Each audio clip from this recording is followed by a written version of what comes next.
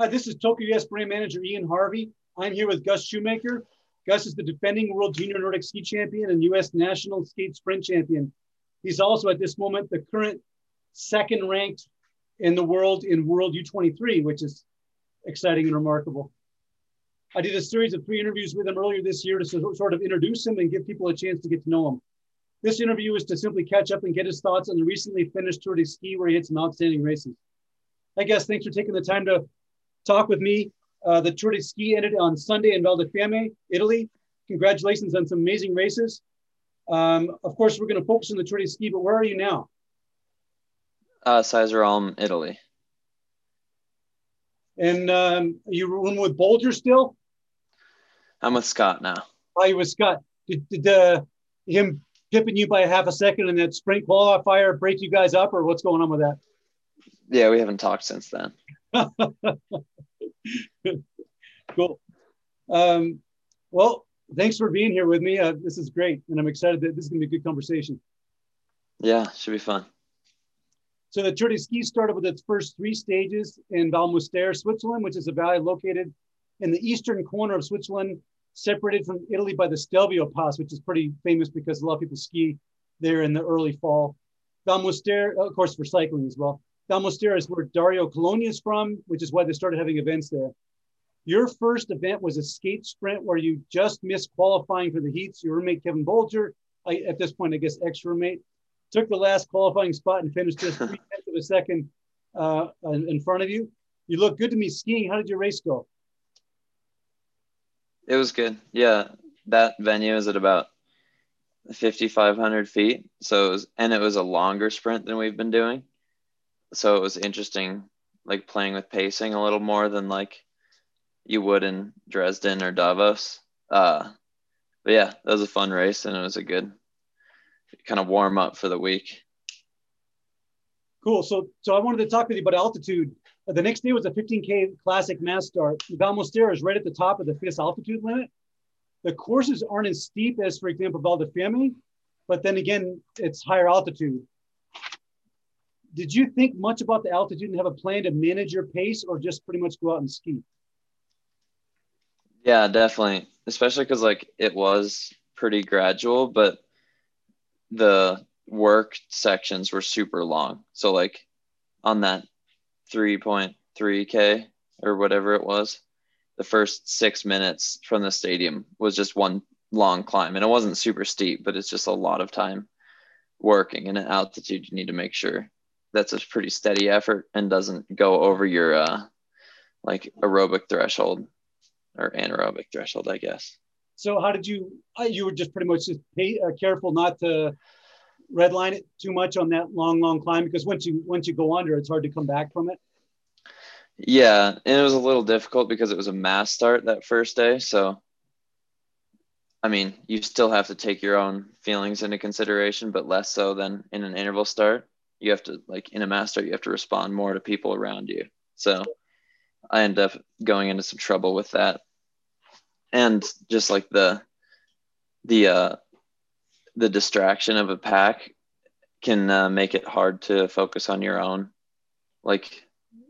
physical responses, I guess, or harder than interval start. So I ended up, in hindsight, losing track a little bit of how hard I was going.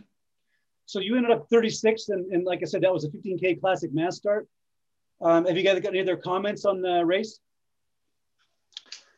It was kind of funny. It like started off pretty easy and then like gradually ramped up a little and then really ramped up in the last like 4K or something.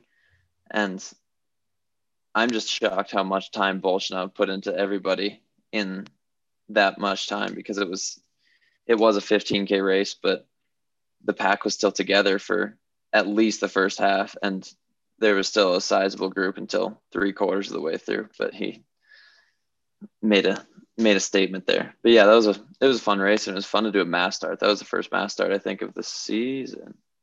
Yeah. So that was a lot of fun. Cool.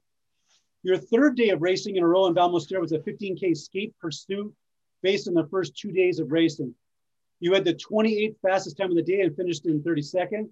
You skied in a group of 7 to 8 skiers from much of the race. How did you feel in the pursuit?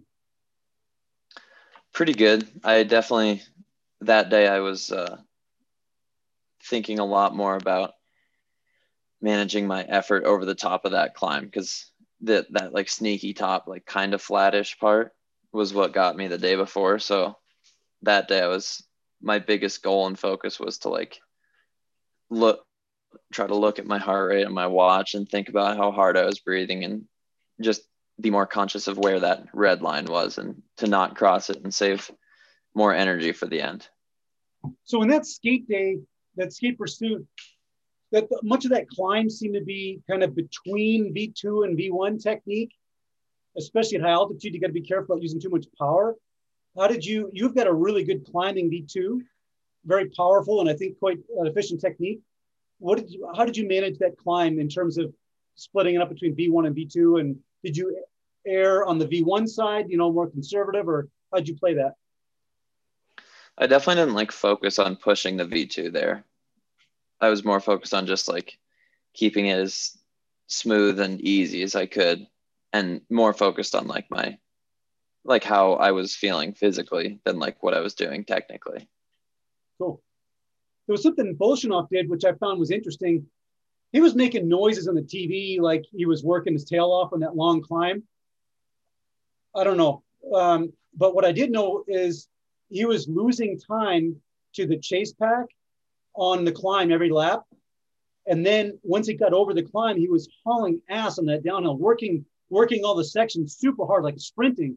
And he was making about 12 to 15 seconds from the top of the course to the bottom in the stadium every lap. And then they'd make about the same amount on him on the climb, which is interesting. So it looked to me like he was climbing more conservatively, and that's what he looked like.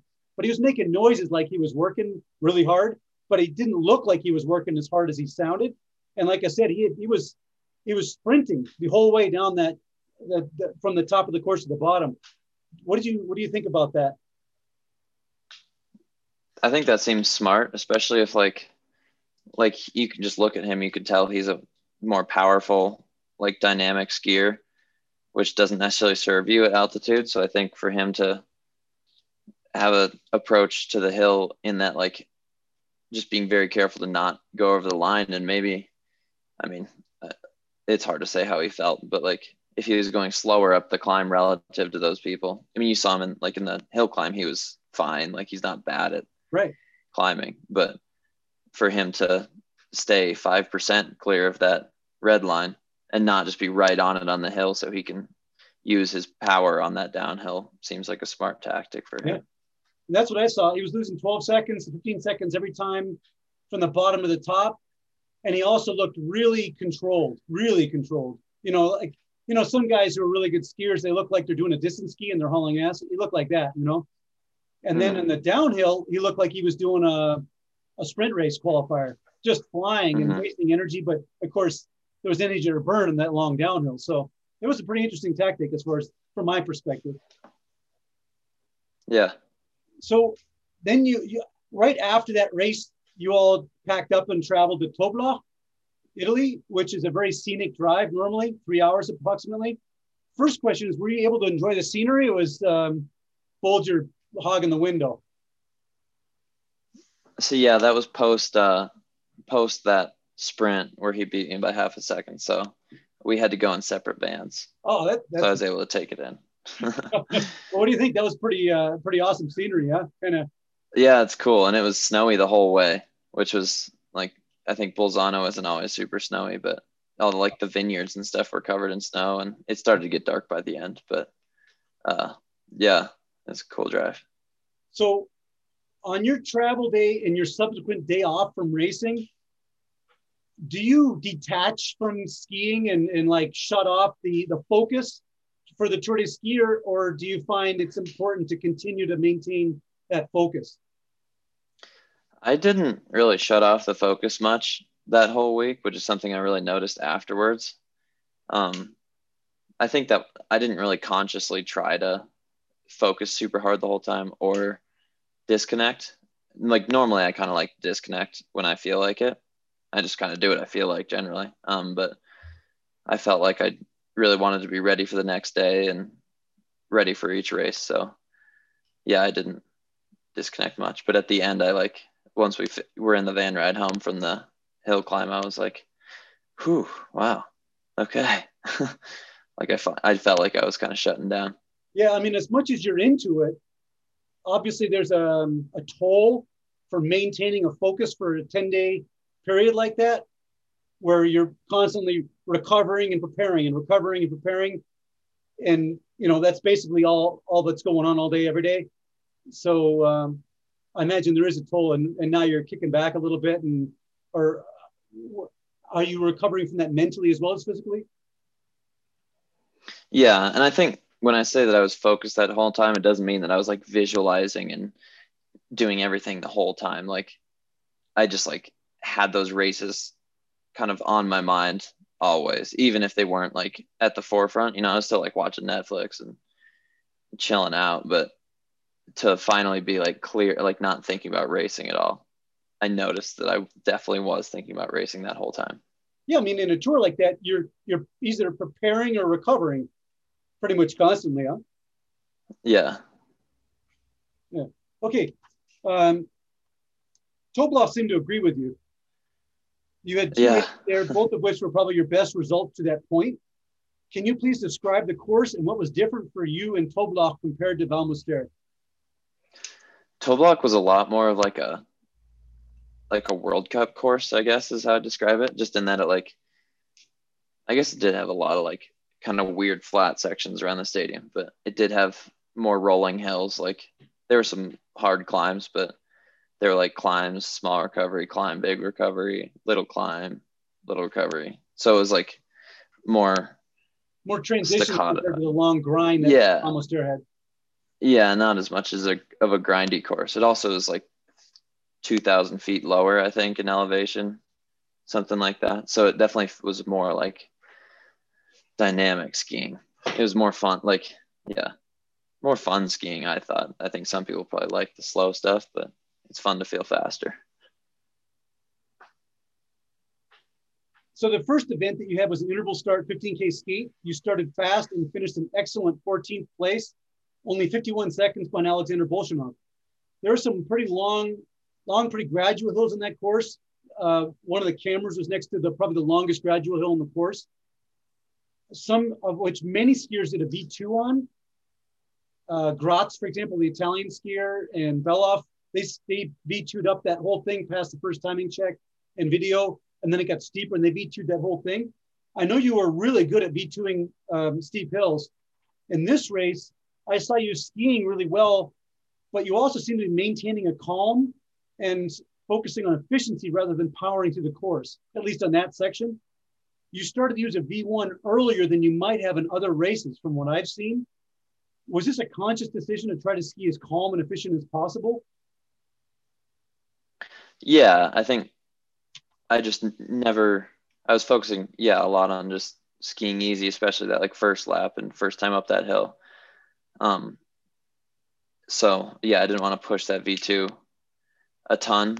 I've also been focusing more on like using my legs a little bit more in skating. So I generally have been switching to V1 a little earlier, I've noticed, just in that kind of like lower skate. And these are tiny changes, but yeah, I've noticed that. And yeah, because going V2 up a steep hill, you use your arms a lot in the upper body, just like getting your weight up high onto poles and dropping down. Definitely, but your climbing V2 also uses a whole lot of weight. You kind of crunch and use your legs together a lot.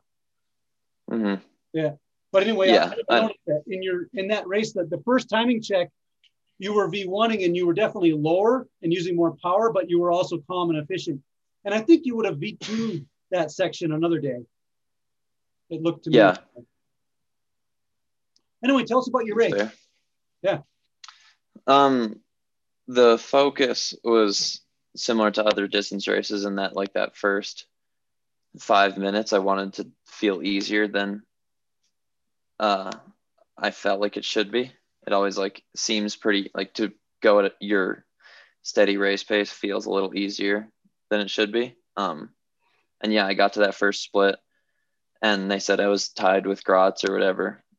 And I definitely felt like I'd gone pretty easy. So that was encouraging, that I was skiing quickly.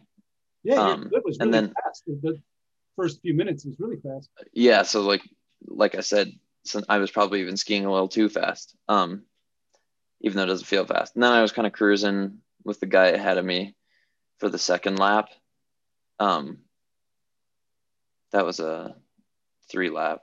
Yeah. I think that was 3 laps. Maybe it was 4.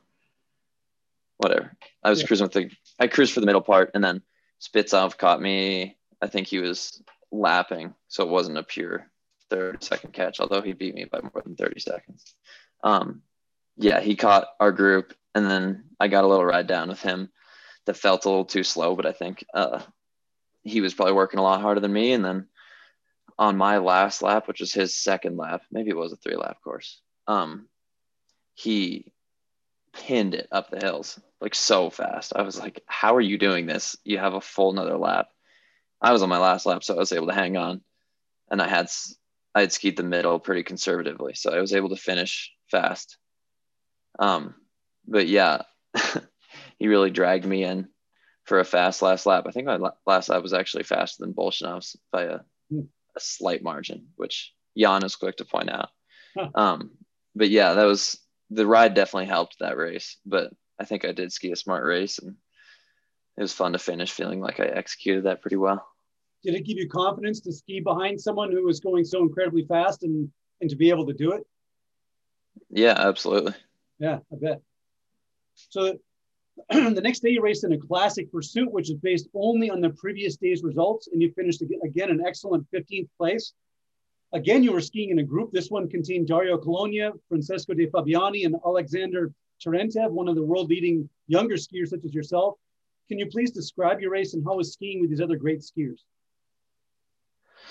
It was good. Yeah. I started around a bunch of Germans, and then that group slowly grew mostly over the first lap. And it's a course with a lot of like flat, fast skiing. So it was pretty easy to ski in the pack. And then the effort was noticeably harder up the hills. We didn't move around too much.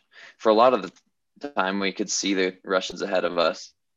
And then I think on their last lap, they put some time into us. But yeah, I ended up not leading too much. I led up some of the hills, and then I led on the last lap, like through the stadium and in the flat section after the stadium, which I think hurt my finishing speed. But the guys in front had led a lot and were pulling up, and I was like, I haven't led much yet, so I'm just going to take it kind of to keep us clear of the next group, and whatever, to help out a little bit. And going up that first hill was definitely hard, and I lost the time on that group kind of in the final gradual, like double pulling section. But yeah, that was also a fun race to ski with a pack and move around. Yeah, super. And it was a great race, obviously. After the event, you all packed up and drove to Przdazzo, which is the main town in Val di Fiemme. This is a gorgeous drive. It takes about 2 hours and 20 minutes normally. How was the travel, and how did you spend the next day, which was your second day off from racing? The travel actually kind of sucked because I was after that pursuit, I was pulled for anti-doping, so I had to wait 2 hours after I finished my cool down to take blood. So I ended up getting there later than the other guys. It wasn't that bad, whatever. And it was dark, so I just chilled in the back and listened to music. And then I got there, and that training day was good. Tested some skis really slowly, checked out the courses, skied the Marcialonga Trail a little bit. That second rest day was more of a rest day, though. I needed that one more than the first rest day. So on the Val di Fiemme rest day, you didn't go out on the race course? You just skied I did. I tested skis on the race course and then just cruised on the flat stuff. Were you surprised by how steep the hills are? Not really. It's definitely kind of a hard course, but the hills are not that steep. Cool. There's been steeper hills. I think it has a reputation, and there are some steep hills, but it's not outrageous. Where are there steeper hills?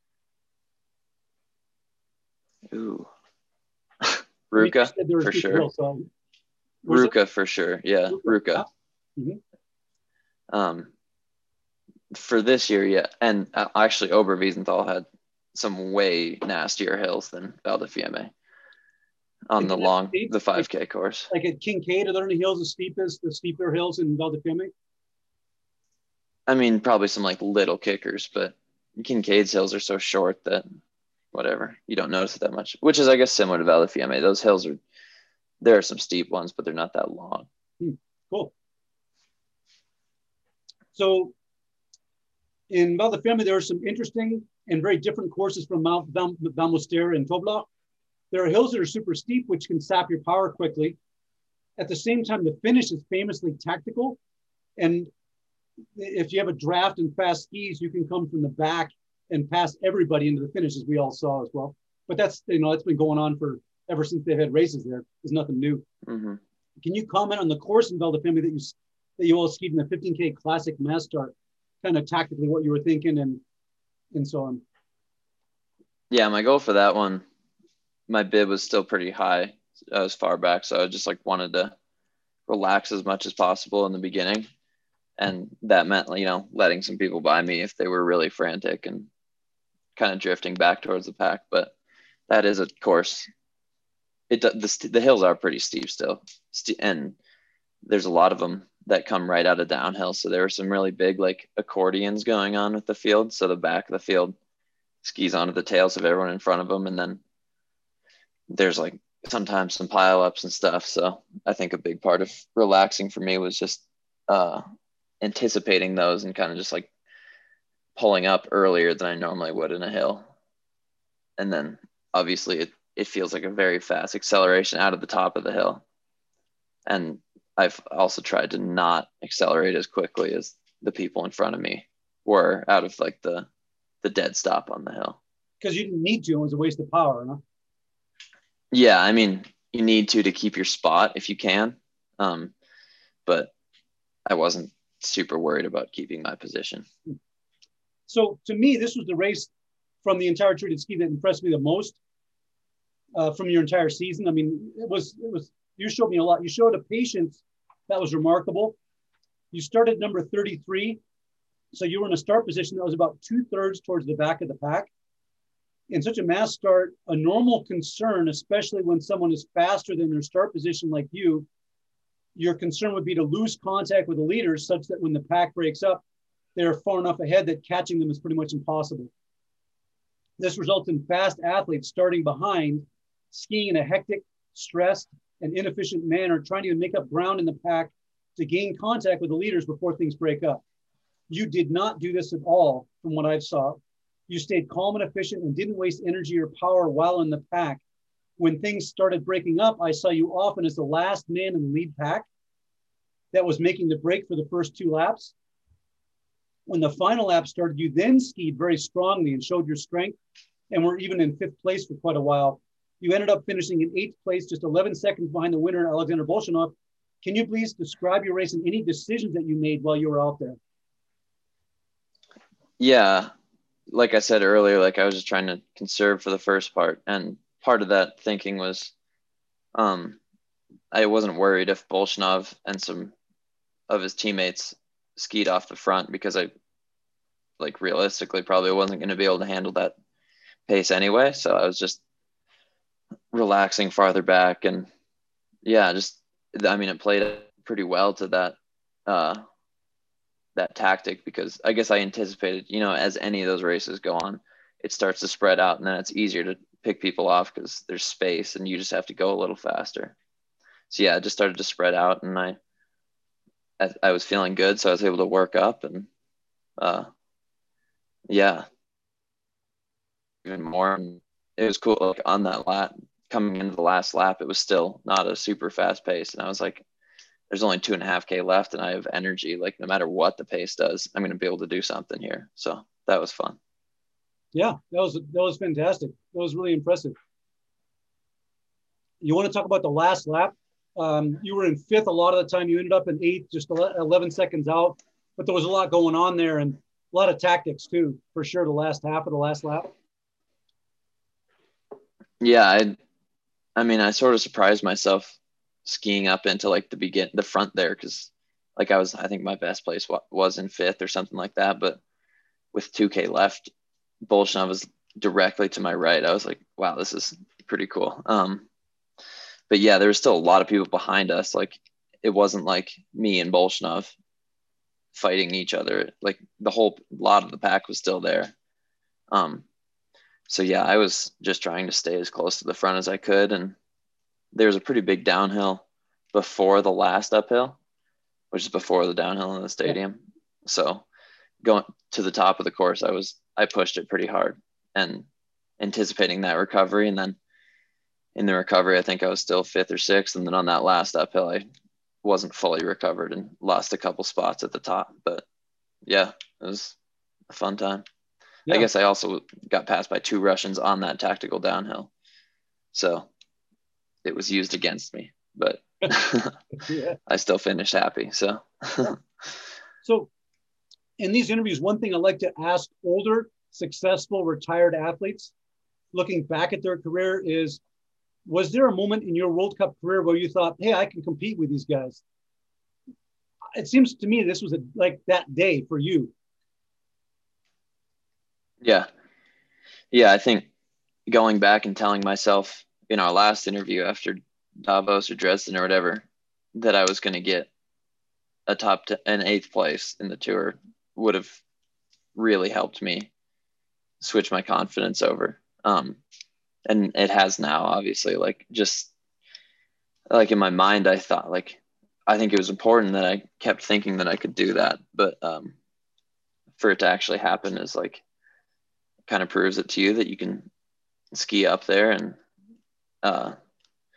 Jesse told me today, if you can get a top 10, you can get a win, which I guess means maybe once some more things align, you can change that 11 seconds, I guess. But yeah, I think that was probably pretty big for me, bigger than I think it was now, is my guess. But yeah, whatever, who knows?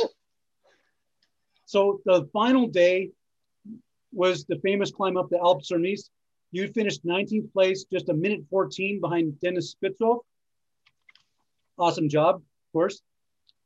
For the most part, and disregarding the approximate 5.5 Ks of flat where everyone was together going into the hill, this was a 20-minute race up an alpine hill. Despite the hard effort only being 20 minutes, the climb is so steep that if you redline it and overdo it, it's very difficult to regain your composure and ski well. Can you talk about your experience in the Alpes sur Nice and any decisions you may have made during the climb? Yeah, it was kind of funny. Especially as we were getting closer to the bottom and like I realized no one was working that hard. This was basically just like an uphill test, which obviously, yeah, it's the final climb. That's what it should be.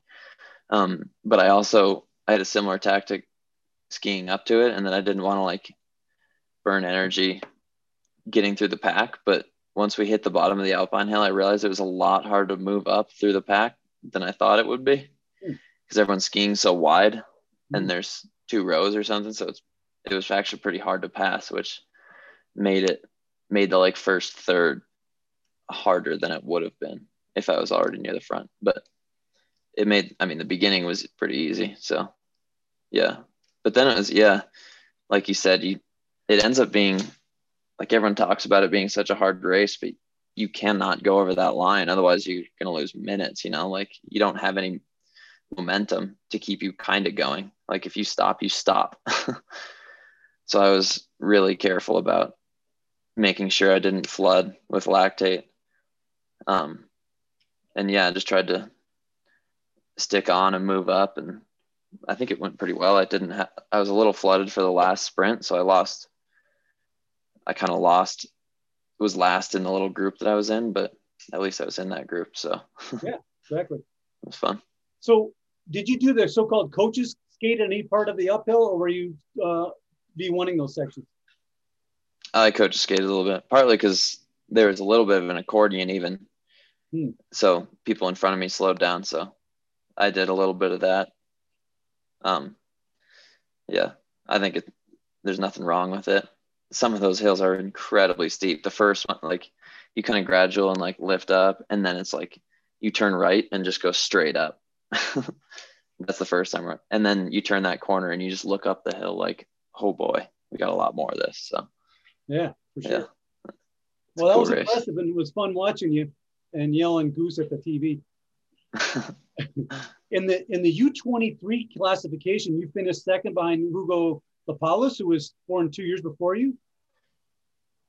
Other than Hugo, the youngest person who finished in front of you in the overall was 5 years older than you, which is remarkable. You did a fantastic job, and that's really amazing. Thanks. To me, this reflects something that we already know, how profound the effect of absorbing proper Nordic ski training over years is. Basically, you train a bunch and hard and properly for years, you get faster. And that's reflected in the results. This has to make you feel really good for the future that you're at such an advanced status so earlier in your career, really. Do you have any thoughts about that must give you a perspective that give you maybe a little more faith in what you're doing and perhaps patience? Yeah, it's definitely encouraging to have these results early, but I think from the beginning of the season, I learned that you do have to be patient, especially in distance skiing, like to build that capacity and all those like that physical infrastructure takes time. And some people get really lucky and do well early. Some people do especially well, like Klæbo and Bolshinov, and they didn't really have to be that patient. So not very happy with them, but yeah, for most people, it does take a long time, and whatever, to trust yourself and do what you think, keep doing what you think works for you, probably will work eventually, over time. So yeah, that's And the big thing I've learned from this. I guess not that you need this perspective, but I mean, I devoted my life to cross country ski and cross country ski racing. I was in the U.S. ski team for years. I was in the U.S. biathlon team for years. I trained. I was in the military to support that as well as other. But my bottom line is, I trained full time for Nordic ski racing. I was one of our country's best for years, and I never got nearly as good as you are now. Not even close. And you're 20, so I could train my whole lifetime and never be as good as you are right now, which is really exciting and encouraging, because you haven't even absorbed the years of training that you're going to. So I'm excited for you, and excited to continue following you and encouraging you. Thanks. Yeah. And I think part of it is in the US, we know more about what you need, like the building blocks you need for that training. So, I mean, all the years of people getting better and better before me has helped me to this point. So I'm glad I'm in this era. For sure. Most of my ski career was trial and error, trying to figure stuff out. Yeah. Which isn't very productive. If you have a good coach and a proven kind of way for get from point A to point B to point C to point, obviously that's productive. But I just wanted to say good job, and you're already better than I've ever been. So that's pretty awesome. So this is something I'm really excited to hear about, and that is, I'm sure you're planning on competing in the Tour de Ski in the next few years. What are some things you learned this time around that you're going to take a mental note of and tweak for the next time you do it?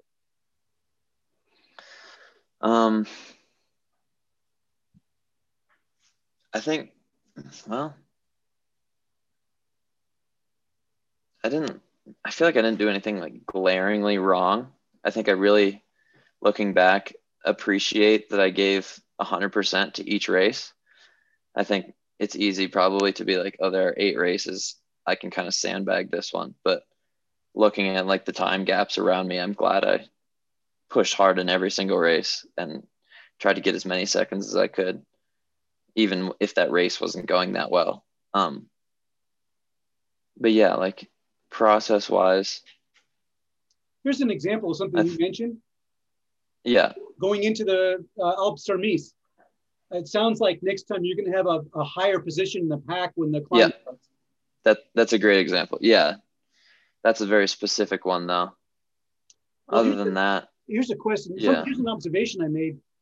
on the classic sprint day in Val di Fiemme, watching Federico Pellegrino, he was experimenting with the final descent into the finish line. And in the semifinals, he was visibly really frustrated. He was passed on the finish line. So he qualified easily. He was top 2 in his heat in the semifinal, but he was visibly super frustrated. And what I saw was him trying different things and trying to figure out how he could get to the finish line first. Obviously, he's smaller than a lot of the Russians and Oscar Svensson. And he was trying to figure out how to get to the finish line first on that darn downhill. And he was visibly frustrated after getting second in that semifinal. And in the final, he waited. I think that was one reason why Oscar Svensson won. He was behind Svensson. And when Svensson made that move, Pellegrino waited even more. I think he was looking to get into 3rd or 4th place.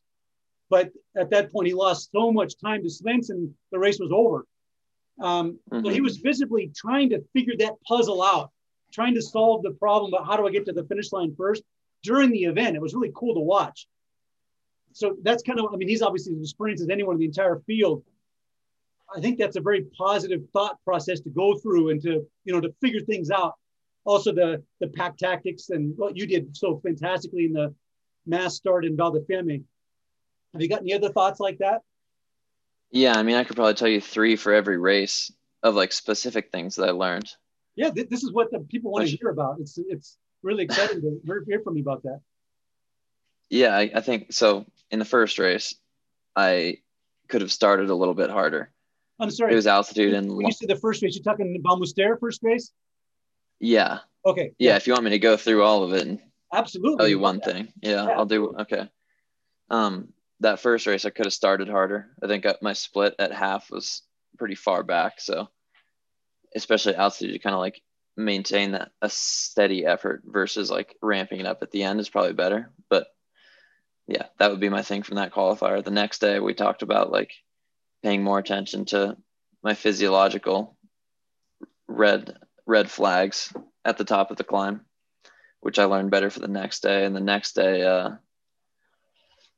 maybe pushing those downhills harder like Bolshinov and like dropping back. I did a little bit of that, like dropping back in the group and it felt like they were going too fast and then catching back up on the downhills, but I probably could have done that more. That skate race. So now we're on Toblach. Yep. Yeah, Toblach skate.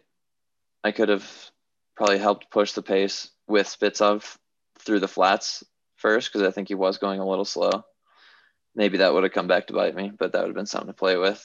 The next day, I probably wouldn't have led on the flat part on the last lap because that took some energy. Even if like the whole group was standing up, someone would have gone. I didn't have to do that.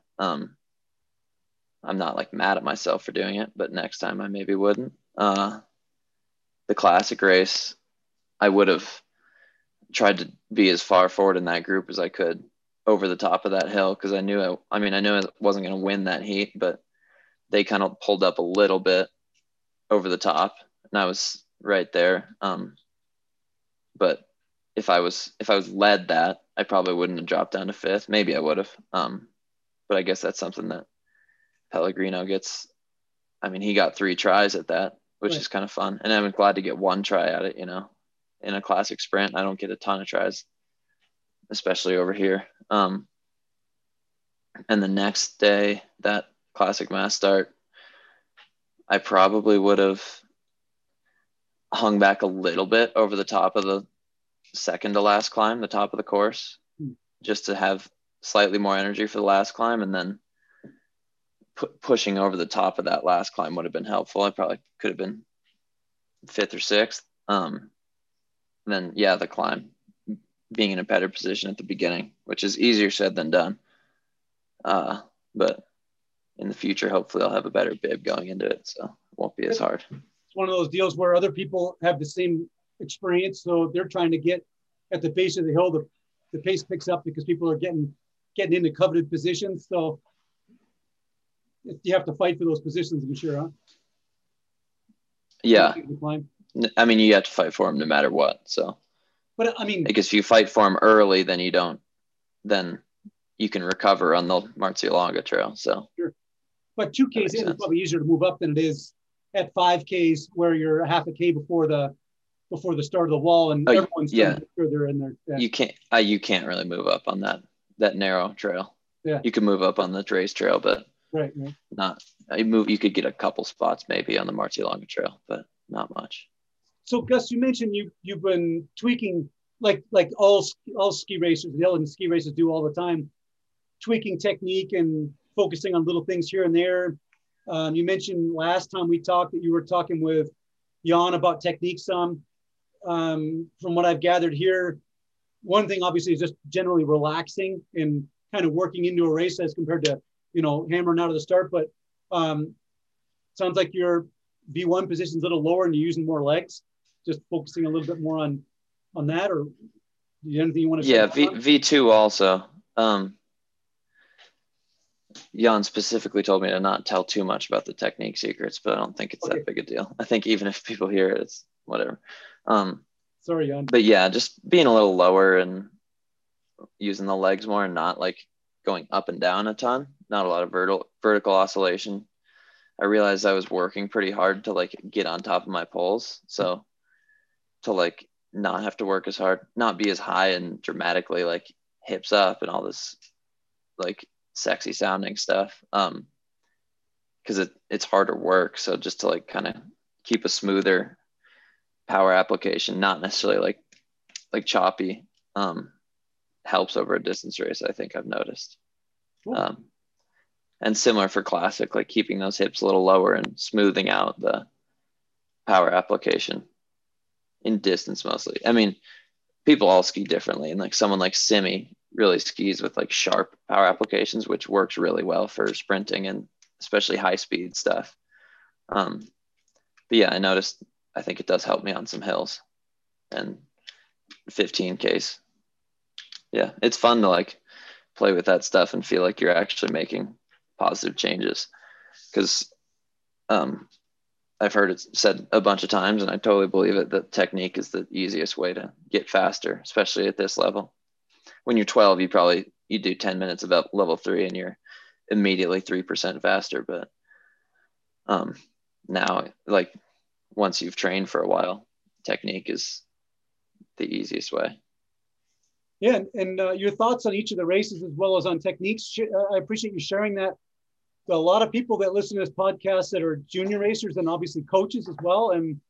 And not only is it great for them to hear your thoughts like this, but also for them to realize that there's a lot of thinking going on and analysis and trying to, with your brain, get faster, not just with your body. And that provides a really great example of finding time in the course and improvement. So I appreciate you doing that. Yeah. It's good for me to do it because I definitely do some analysis, but this makes me do more analysis. Saying it out loud does. Well, a couple more questions. First is, have you got any thoughts on the U.S. ski team, your support network that you've had for the year and on the tour? It's been great. Yeah. I'm thankful to be supported on the B team. But I mean, other than that, like the coaches are working hard and definitely have best interests in mind, and the team is fun to be around and professional without being too draining, I guess. Like it's still light, but people are definitely focused, which I appreciate big time. Cool. And obviously, I'd love to hear your thoughts on Jesse Diggins' historic win in the Tour de Ski. I think it's huge. It's easy to for us to get caught up in our own days and our roommates' days and having it feel like we're going down to dinner and everything's the same. But that's a huge deal for her legacy and American skiing in the next 5-10 years. And just general exposure. I think it's hard to tell a little bit from being within the World Cup bubble kind of, but it definitely feels like, aside from the Olympic gold, this is getting a lot of exposure, and she's done it in such a way that I think it really resonates with people, just seeing her do it because of, I don't know, her personality and how she markets herself. But people are really happy for her, and we're really happy for her, obviously. And it's cool to see. Yeah, it's cool to see her do so well over 8 different races, and she's become a really well-rounded athlete. For sure. There are World Cup events coming up first in Lahti and then in Falun, Sweden, and then Ulricehamn, Sweden, and then Novo Mesto in the Czech Republic before the World Championships in Oberstdorf, Germany. I'm sure you're going to take a well-deserved break now and try to recover and absorb the training effect of the tour. What are your plans? Where will you go for how long? And when do you expect to return to racing? I'm going to race in Lahti and Falun. Wow. And possibly Ulricehamn, although it's pretty close to U23s. So I am focused on U23s pretty heavily. And I think that'll help set up for World Championships well. But yeah, I'm going to go to Lahti and Falun and not put too much stress on those races, but still race them well. And then focus on U23s. Canada, right? Is it Sovereign Lake or Silver? Where is U23s this year? They're in Vuokatti, Finland. Oh, they are. I think Canada's next year. Oh, okay. Yeah. In case you don't have to go across the pond, then that's awesome. Yeah, that would be. I think if U23s were in Canada, I might have gone home now. But yeah, I'll be over here and have some friends joining me for U23s and stuff. So it should be fun. Super. So how long are you going to stay in Sleipner? Like 8 days ish. Lahti is in a week and a half, so we leave right before then. Get a couple days or a day and a half before racing. Sweet. And at this point, your plan is to race in Lahti and in Falun, and then to focus on U23s. And after U23s, then straight to World Championships? I think, I probably won't race Nove Mesto. Almost for sure not. But I'll maybe go to Davos before World Championships. Just to train? Yeah. Yeah. I think that's what the team's doing. So. Yeah. Well, this has been a great conversation, and congratulations on a fantastic tour. I mean, like I said, you're second in the world U23 right now, and you've got 3 years left, I believe. Is it U23? I don't know when your birthday is. 2 more years. 2 more after this winter. Yeah, that's remarkable. Yeah. So congratulations on a fantastic tour, and I appreciate you taking the time to speak with me today. We've got a lot of followers, and I'm sure they're really enjoying this. It was very rewarding to follow you during the Tour de Ski, and I wish you success in your recovery from the tour and your preparation for the U23 and World Championships. I hope to catch up with you sometime in the next couple of weeks. Cool. Thank you. Yeah, good talk.